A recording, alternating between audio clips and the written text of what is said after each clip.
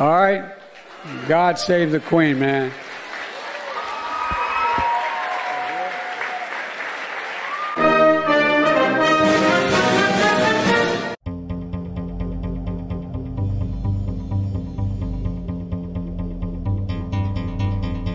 Welcome to This Week in Common Sense, starring Paul Jacob. My name is Timothy Virkala, and we're going to be talking about the big stories that appeared this week on Paul Jacob's Common Sense with Paul Jacob, which you can find at thisiscommonsense.org.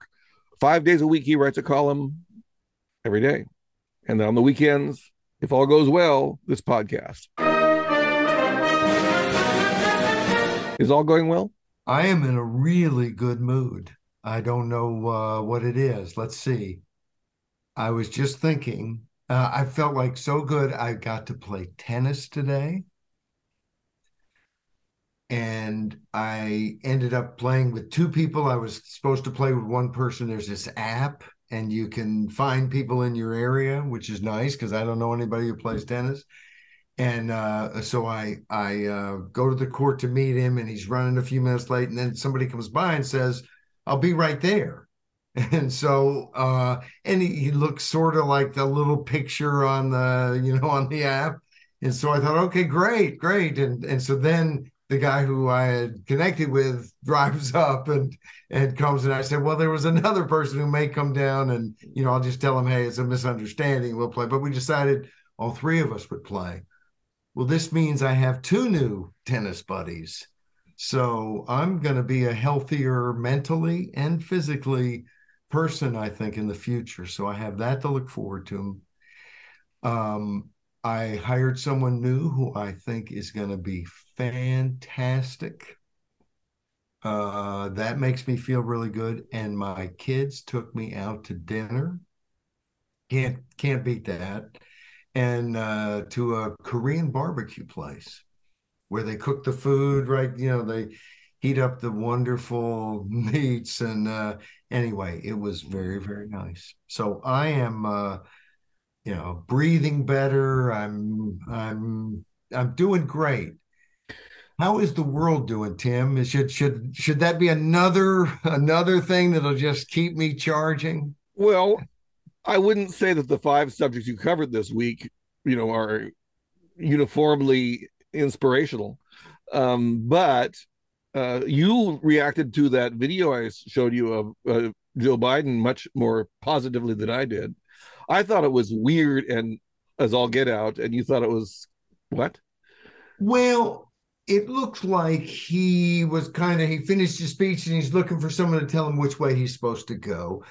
But that could be a sign of I don't know where I am or something, but I didn't see it that way as much as I could imagine being in the same position and trying to think of 7 things. And then they tell you, okay, after your speech, you're supposed to go this way or that way. And then finishing your speech and thinking, oh, that was good. And then, oh, wait, which way am I supposed to go after all? So,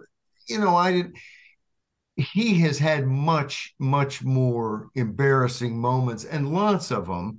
And look, we all do. And you could have those when you're 12 or 24 or the problem with Biden is there's a lot of them. And it's not, and I think some days are better than other days and so on and so on. But this isn't hey, somebody who's doing some job that is kind of minor importance or not as great importance of some jobs. If you're a brain surgeon and you're kind of having moments where you're not all there, that's a big problem. And if you've got the codes to the nuclear weapons and there are sometimes that you're not all there, that's a problem. I didn't see that video really showing that, I guess. So my question is, God save the Queen?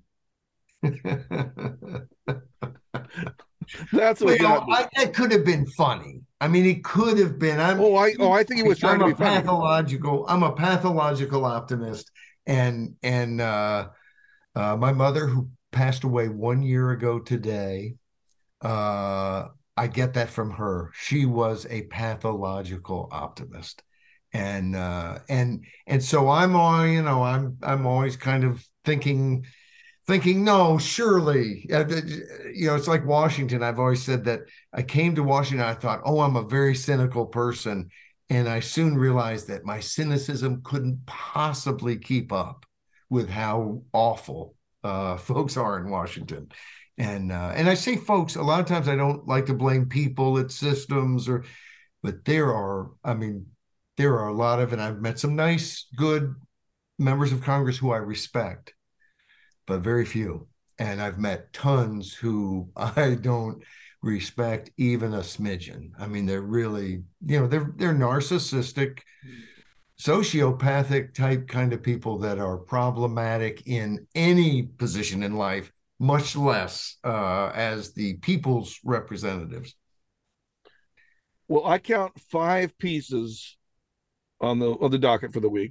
It was a normal week, 5 pieces. First was the Cuban Missive Crisis. I want to go reverse order this week. Okay. Because I want to do the Cuban Missile Crisis last, because there was some, and there were a couple pieces this week that I really think there was some nice discussion that I want to invite listeners. If you're listening to this podcast, I hope you go to the website. There's oftentimes a lot of good comments on these commentaries, and we like to facilitate that sort of dialogue. Sometimes it's, there's silly sophomoric stuff, but such is life. But for the most part, very good stuff. Friday's was Guilty of Claiming Innocence, and that was about a Detroit auto mechanic. Yes, Robert Reeves, and basically it's the old I wanted to say eminent domain, but civil asset forfeiture, where police agencies want to steal your stuff and then make you pay to get it back. And this guy didn't think that was the way America's supposed to work. And guess what? It's not the way America's supposed to work. And so he fights him and says, "No, I'm not going to do that." And so then they slap charges on him that go to court, and the court, the judge looks at him and says, "Get this crap out of here." And so then he's trying to recover again, and they slap more charges on him. And I'll tell you, Batman and Robin in our modern world are the folks at Institute for Justice. And something we always like to remind people on this podcast is the fact that the Institute for Justice does a great job and saves tons of people from draconian policies that are applied in really vicious, mean, stupid, evil ways and illegal ways. That is wonderful. But we've got to stop these laws. We can't, I think again and again, the problem we have is that our representatives don't represent us. And so, the courts are one of the best places to push for liberty, because at least there's some judge, and in the federal system, they're somewhat independent. It's like the one branch where, it's kind of held together. We don't always agree. Look, I've lost as much as I've won in federal court, but I feel like the judges are independent. And to a degree that, the rest of the corrupt government is not. The executive branch is corrupt, and look, the framers knew it would be. That's why they created the courts and Congress. But they expected Congress to be our guys, and they're not. And they're not because of these giant districts where money trumps. If we had small districts where people could know each other, it wouldn't be the same thing. Money couldn't play the role it wants to play now. And how do we get money out of the system for most people, especially folks on the left a lot of times? Oh, we need a new regulatory agency of people in Washington who are captured by every special interest possible to regulate us. And the more we get of that, the more we get billionaires who can play ball just great. And the rest of us who have trouble, we got to hire a lawyer and accountants, and we got to fear for people coming after us if we're politically active and spend money.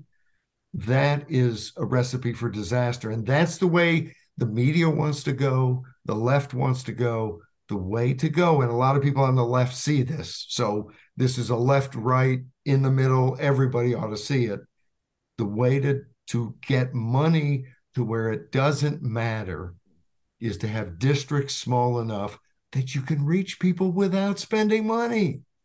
And if a district of 30,000 people, you and your buddies can go walk it. So that is the biggest change we could make. And it doesn't get talked about enough, but we're hoping at Liberty Initiative Fund and places like Citizens Rising, which is a new group, that people will hear more about it. Well, Patience 0123 was Thursdays. You want to go right back to that one then? Why not? As I told you when we were putting this one to bed, I'm a little bit proud of our work on the lab leak and this whole thing, and I think COVID. There are parts of it that I think were tough for me. As you remember, we came into it with me saying we should be very forgiving and reasonable and patient with elected officials and appointed officials and so on. And I was more patient than you anyway, Tim. But I shouldn't have been, in the sense that, boy, that patience was not rewarded. And we know Dr. Fauci covered up any possibility of a lab leak. And the reason's obvious, because I'm itching my mosquito bites, because he knew darn good and well that he had flouted the whole idea that we weren't in America going to do gain of function research.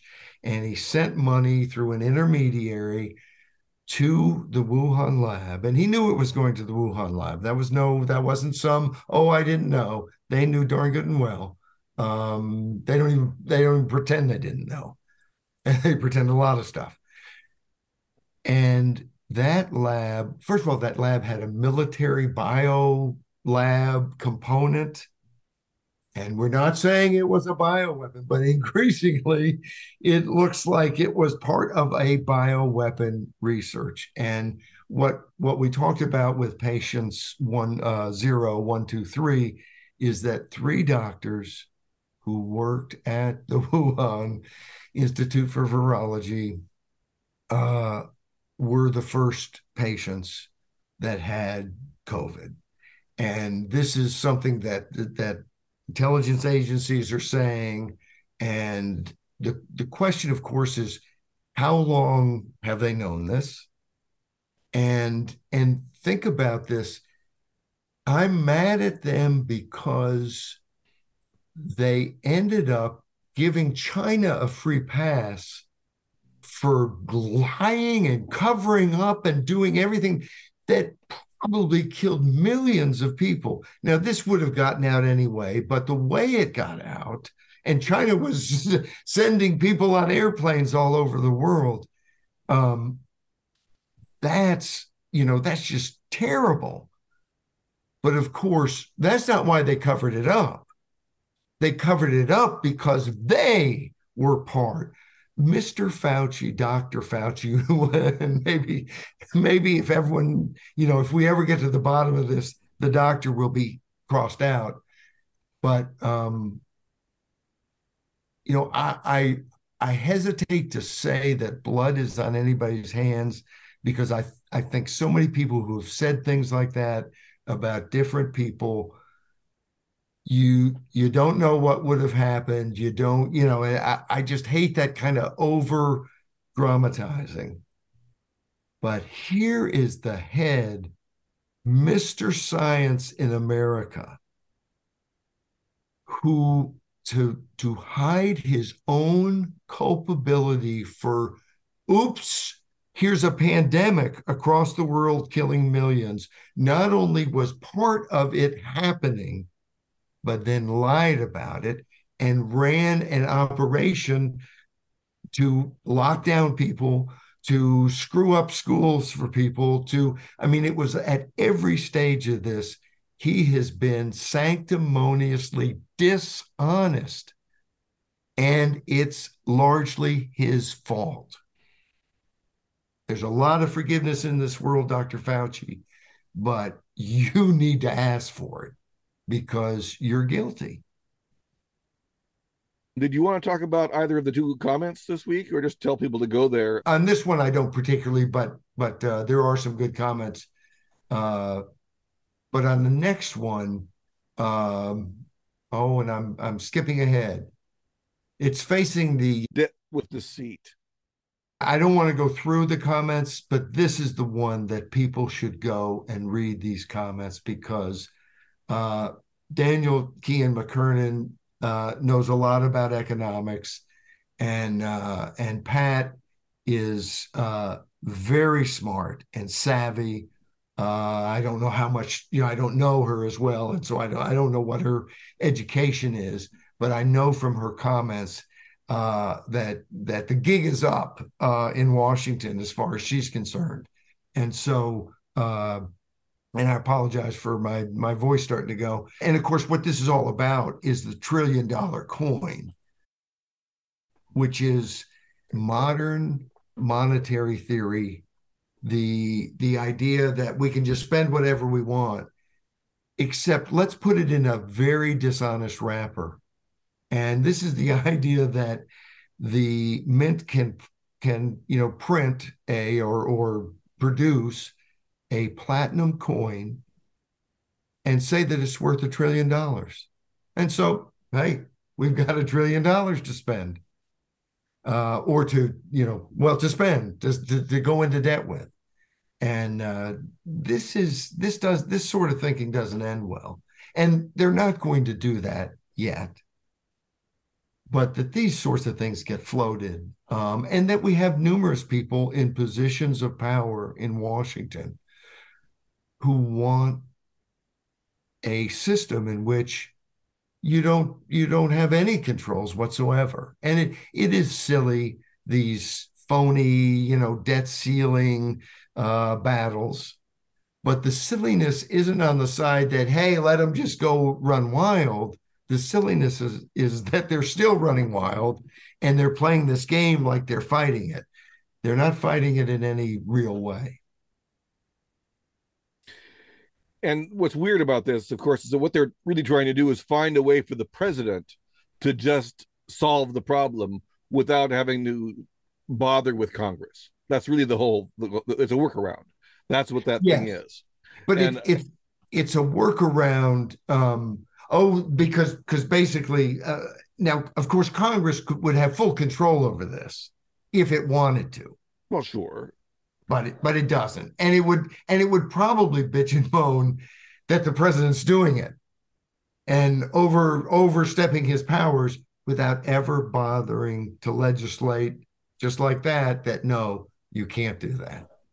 In this case, Congress could allow the president, that is the U.S. Mint, to the Treasury, to only coin, precious metal coins, rounds, that dollar face value is lower than the metal value. They could say that. The law, as commonly understood, is that Congress in the late 90s authorized the president and the mint, the Treasury, to freely coin platinum rounds with a dollar face value attached, but it could be any dollar face value.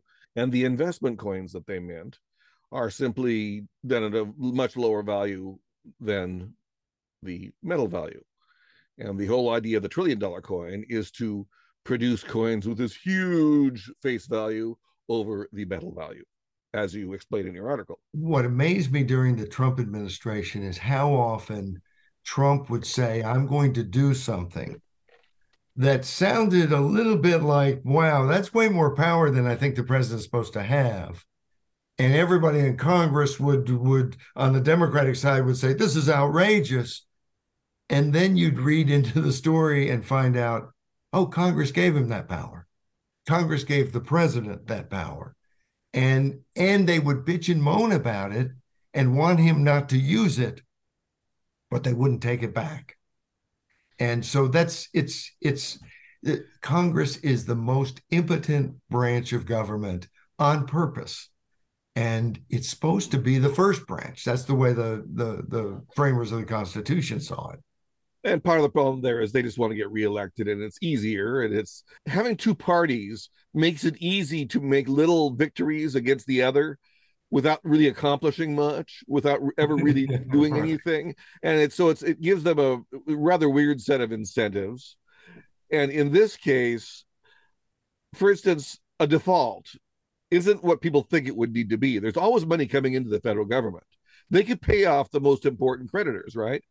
So let's say that the debt maintenance is the most important creditor. Well, they always say that we never default on our debts. Okay, then make that the first payment, and the second payment would be Social Security beneficiaries, if you really cared about Social Security, and the third payment would be basic government services at the federal level, but nothing else. Put everything else in mothballs for a while. Do whatever. Prioritize. But that's the one thing Congress doesn't want to do, right? Isn't that the nature of Congress now, and the reason we're in this mess? Exactly. So it's kind of a weird situation. Speaking of weird situations, we could go back to Wednesday after Anarchy Sue, because that is a rather weird situation, but in Seattle, not in, the other Washington, you might say. This is just classic our world today. Molly, what is it?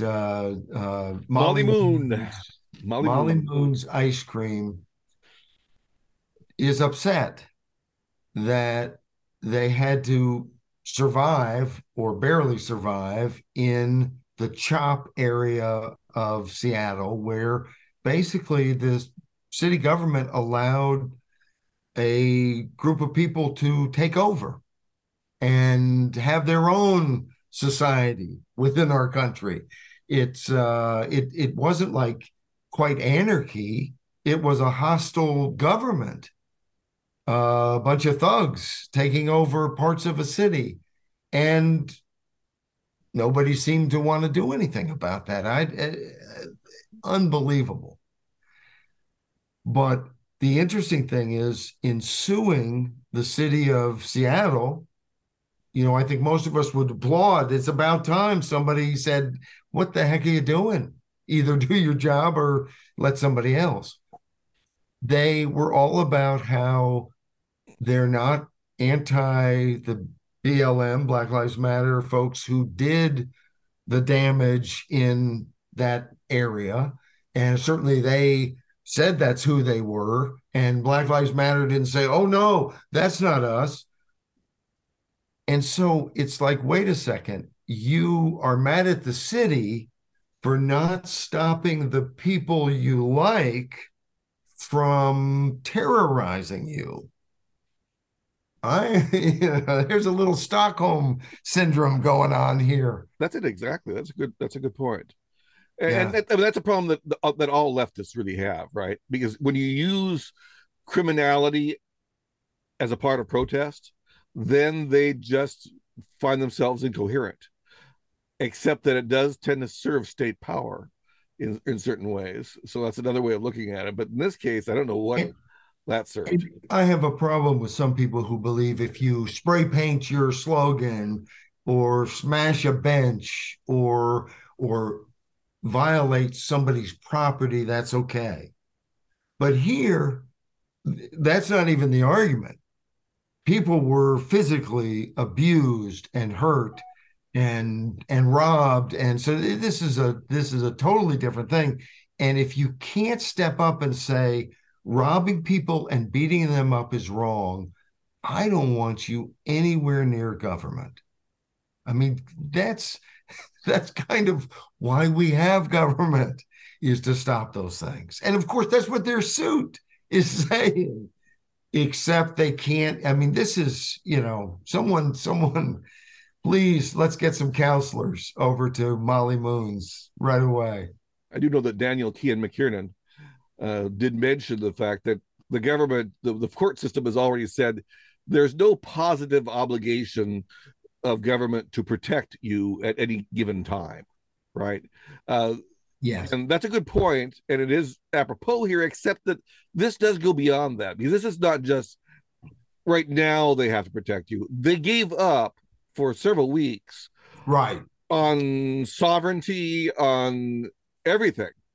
It was really an amazing moment in American history, and calling it insurrection isn't quite right, but conquest is kind of right. It's like they set up their own little state right there for a while. Right. A very badly run state in which they murdered people. At least one young man was murdered during the Seattle Chop situation. I thought there was a death, but I wasn't sure. One death is involved, and that's being sued for too.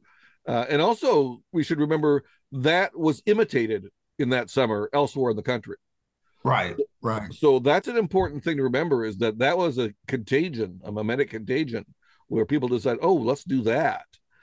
It's very interesting to see leftists also call themselves anarchists every now and then. We mentioned anarchy in there a few times. And I always like to urge you on to do that, because anarchy is such an interesting concept. We have anarchist friends, people who call themselves anarchists, but it's a very slippery little concept. And you had a great saying about that the other day. You said something about, people who, there are people who don't call themselves anarchists or something. No, I think anarchism is either a bad term for something good or a good term for something bad. That's it. So I've always been iffy on people who call themselves anarchists for that reason. And most of my friends call themselves anarchists, but they're not this kind of anarchist. I mean, they hate that kind of stuff. They're all for private property and the rule of law, which is a different kettle of fish altogether. Which is one reason I don't like the term. No, I have to admit, it's like calling yourself, I don't know, it would be like calling yourself a racist because you think the races exist. You're sending a message to 9 out of 10 people, right, to think you're something different than you're saying you are. Yeah, and it's weird. I like the term voluntarist, although I don't like the term, but I think it sends the right message. But it's a long word, and pro freedom, seems easier to say. What an idea! I wanted to talk about the Monday piece, the Cuban Missive Crisis. Great title, by the way. My favorite title of the week. Yes, it is a very good title.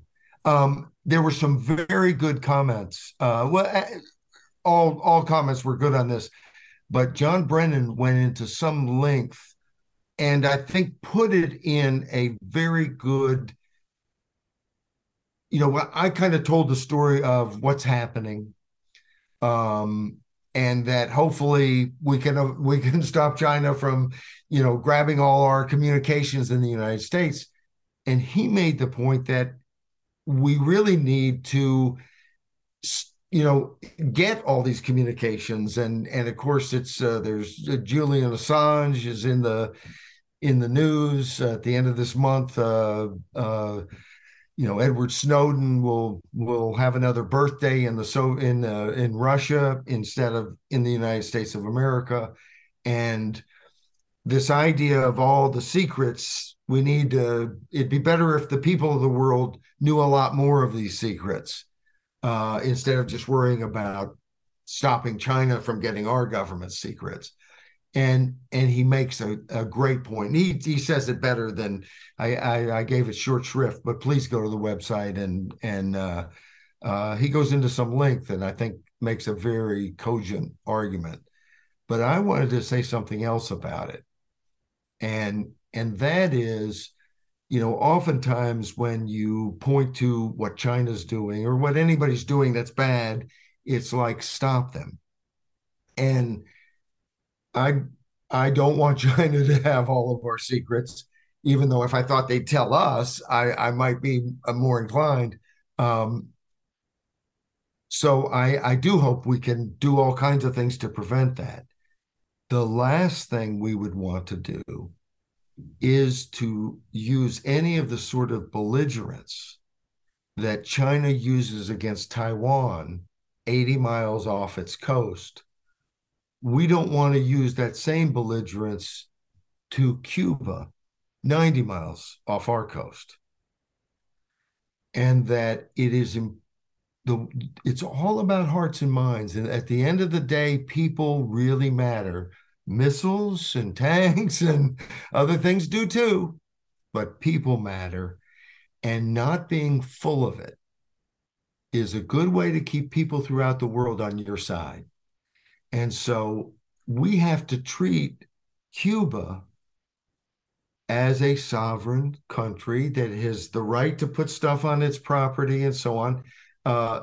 Anybody who knows anything about the Cuban Missile Crisis, and everyone thinks back about that and how close we were to war, but what happened to end the Cuban Missile Crisis is that the Russians pulled their missiles out of Cuba and we pulled our missiles out of Turkey.